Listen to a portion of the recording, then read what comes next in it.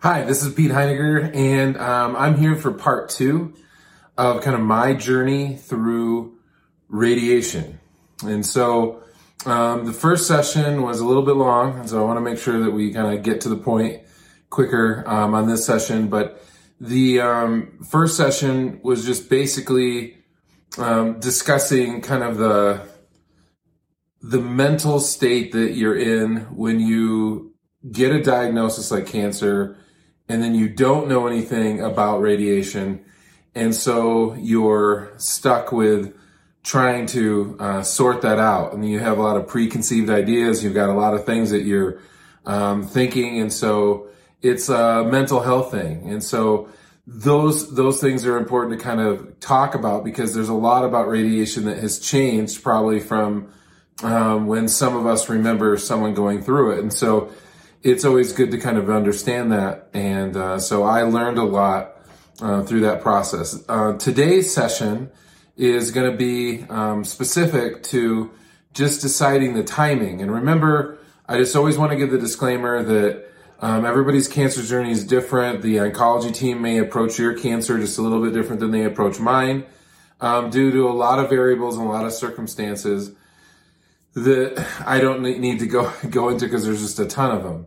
So this is just my journey, but I think you'll find a lot of similarity in what you might be going through, have gone through, or are potentially going to go through. All right, so let's get started.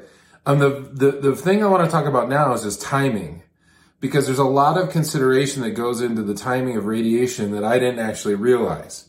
So for me, when I started stage 4, diagnosis with colorectal cancer, and they were starting to look at everything, one of the key things is they wanted to get the cells, the cancer cells that were being carried in my blood. They wanted to get them out and dealt with as fast as possible. And so chemotherapy was the best way to do that. So we went into like a pretty intensive rounds of chemotherapy, and I was doing that every other week. So every other Wednesday, I would go in and have what's called infusion.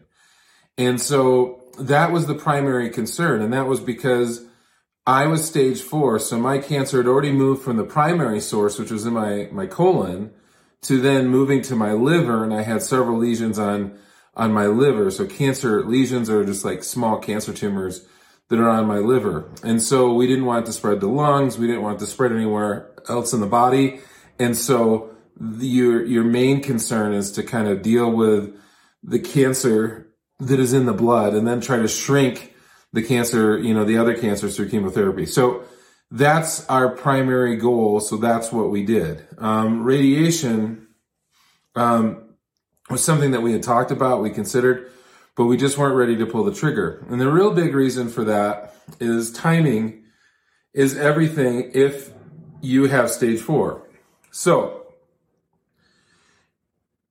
to do radiation, you have to be off of some of the drugs from chemotherapy for about 2 weeks before you can even do radiation.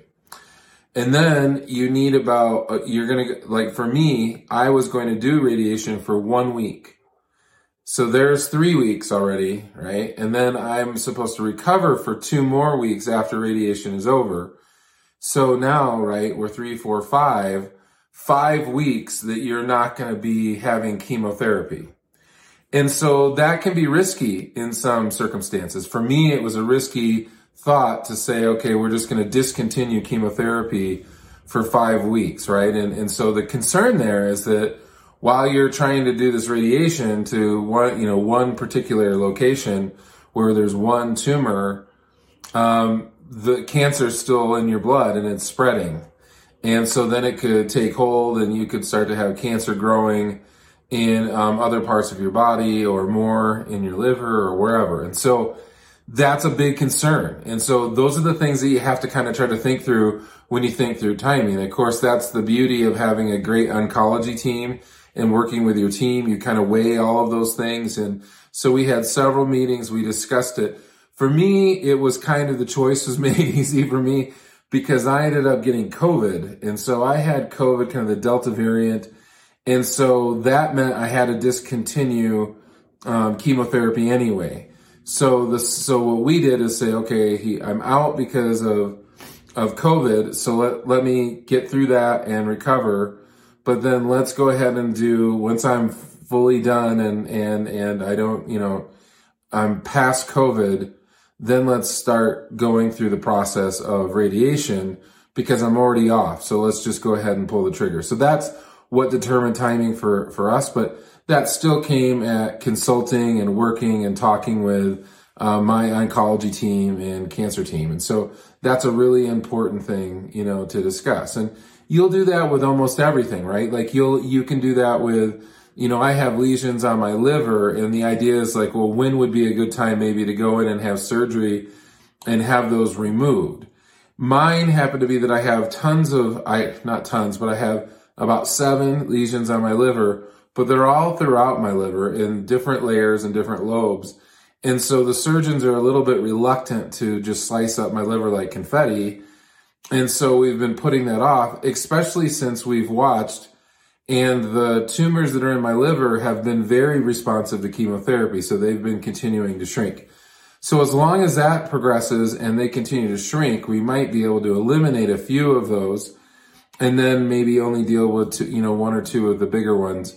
And then surgery would make more sense. So like with everything, you're always consulting with your team, your options, and then you kind of have to work with them to decide when to pull the trigger. So that's really it, the long and the short of it. I think that as you're working through, I think the other thing that you're consulting with the team, and now that your radiologist is a part of that team, your radiologist is just going to kind of walk you through kind of what is the process going to be like, right? And what is your recovery? What are the side effects? What are those things? Because you've got to consider, like, do I feel up to it, right? I mean, for me, the question was coming off of COVID and then having recovered from that, is that, am I going to feel okay? But I felt fine. Like, I felt strong.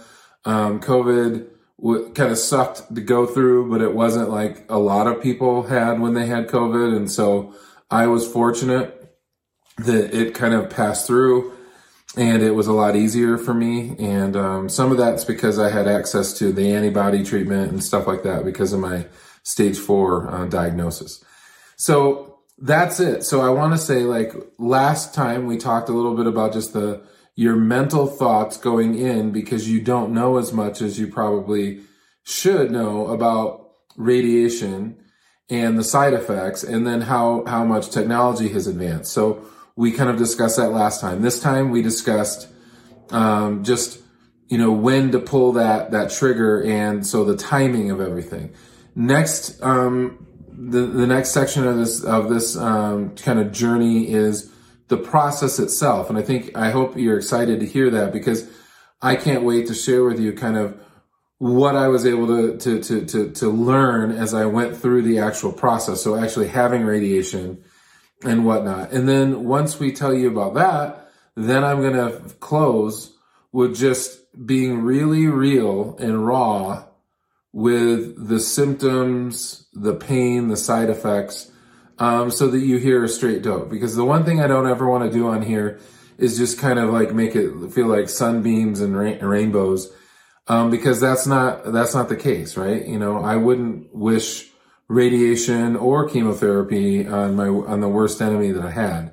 They're not pleasant to go through, but for me, they ended up being doable, right? They ended up being something that I could get through, and they were not as big as my mind was making it out to be. Okay? So, hey, I love you, and I'll talk to you soon.